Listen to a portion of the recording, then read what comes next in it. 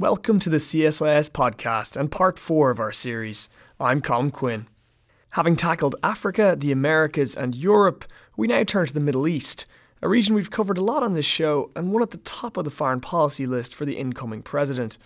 We hear from John Alterman, SVP at CSIS and head of our Middle East programme. He joined me via Skype to outline the challenge facing the next administration. The Obama administration has taken a really strategic view that the U.S. has been over-engaged in the Middle East and the U.S. needed to step back. I think that the president felt he had a mandate to end wars in the Middle East and not start more of them, and they've ended up being a fairly consistent driver of his strategy. I think as people in the Middle East look at policy, and frankly as I look at policy, there's a sense that that's become more of a straitjacket than a guide, that there are things we can and should be doing that we haven't been doing, that we've been guided too much by what we don't want to do rather than what we need to do. And I think what the next president will have to do is figure out, where do you really need to lean in here? Where do you have to do something serious? What can you afford to let drift? We are in a situation in Syria now where, by not being more active earlier, I think we have many fewer choices and much worse choices than we might have had 3 or 4 years ago. Clearly, the next president is going to have to decide what to do on Syria early. But I think that the flip side of that is the next president is going to have to wait years until the situation in Syria is better than it is right now. Yeah, you talked about the kind of where to lean in and where to focus on. Do you have any recommendations from yourself on where you think that there'd be an effective place to start doing that, or effective issue to start doing that on? Syria is clearly one. I think we're going to have to calibrate what the policy to Iran should be. We are going to have to figure out what kind of relationship we need to have with the Russians on security issues in the Middle East, because the Russians both have interests and they have tools at their disposal, and the Russians can prevent us from accomplishing some of our ambitions.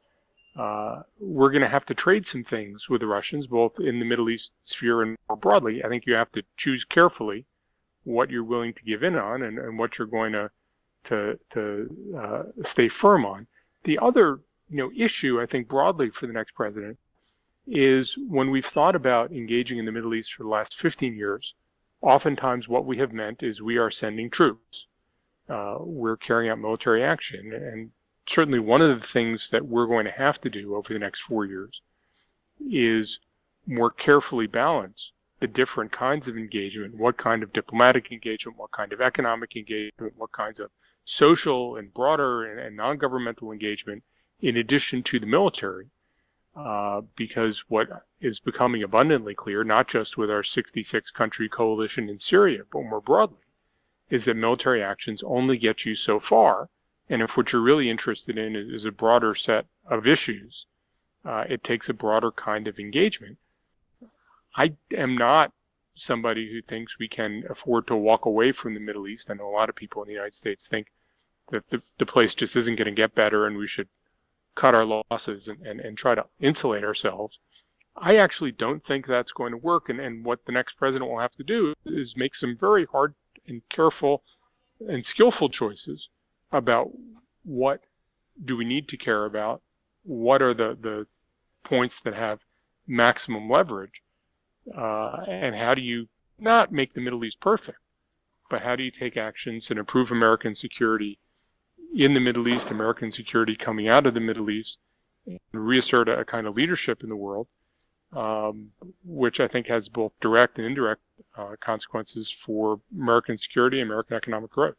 And let's talk about that leadership. I mean, I think the conventional wisdom, whether it's true or not, is that with a resurgent Russia, with the rising China, that U.S. hegemony, U.S. leadership in the world is somehow diminished. Country to country, do you think that bears out, that the U.S. in the Middle East has less influence, say, than it did 8 years ago? Frankly, there is a sense that the United States doesn't have the ambition and the will. I think there's a way in which the way President Obama dealt with Syria, that people felt there are no circumstances under which the U.S. will live up to the commitments that it suggested it had.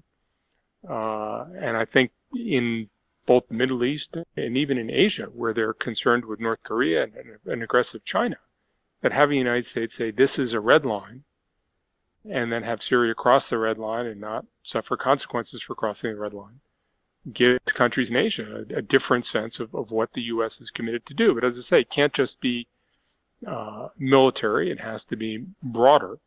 I think the president is right that there's been a sense that that the world has taken the Americans for granted, and it's created a certain amount of apathy. But I think what the next president has to do, it's hard and it requires a lot of skill, is how do you get other countries to really want to contribute, to have a stake, to feel that they have an interest. They're not just going to sit back and let Americans do it. And I think ultimately that a sense that the United States is really going to lead makes other countries say, well, we really want to follow. We want to be part of something bigger. But it requires the Americans not only to lead, but also to care about nurturing the relationship in a way that people feel vested and that they're getting benefits from it. I'm not convinced that people have to feel consequences directly when they don't participate. I think people want to feel like they're part of something big and want to feel like the Americans are playing a role. I think the world feels more comfortable that way. One of the signature changes, I suppose, in the relationship between the U.S. and the region is the Iran deal. Do you think that signals that the U.S. and Iran are on a path towards some sort of, I wouldn't say warmer, but a better relationship? Well, it's hard to imagine a worse relationship. The U.S. and Iran had very tense relations, and I think there remains a deep sense in Iran that the United States is trying to undermine and potentially overthrow the government. I don't think that's accurate. There are people who say it should be accurate. I don't think it's accurate, but I think it's widely held among many people in Iran. We are going to have difficult relations with the Iranians for years and years to come. And anybody who thinks that that the deal really made a huge difference in that relationship, I think is mistaken. It certainly gives you an off-ramp to the escalation intentions. It gives you a way to begin to manage some of the differences between the U.S. and Iran, and I think that's helpful.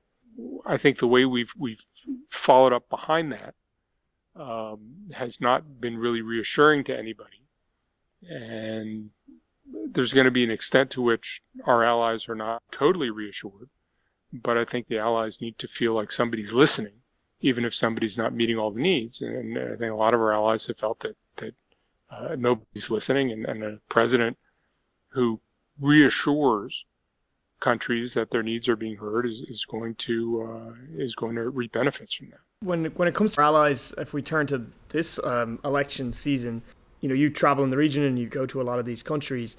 What has been the feeling that you've gotten and the sentiment that you've received from people as to how they've seen this election? Look, on the one hand, there are a lot of countries, a lot of governments, a lot of leaders who feel that there's a particular problem, not with the United States, but with this particular president, this particular national security advisor. Once they leave the White House, whatever happens, it's going to be a better relationship. And I think that's actually a mistaken belief. I think there are a lot of countries that have issues which are not about the personality of the president and national security advisor. It's about where the country is and the relationship with the United States and what it contributes to American national security and the kinds of commitments the country meets. And I think that many of these countries are going to feel a bit of a rude awakening when they find that it wasn't just the president.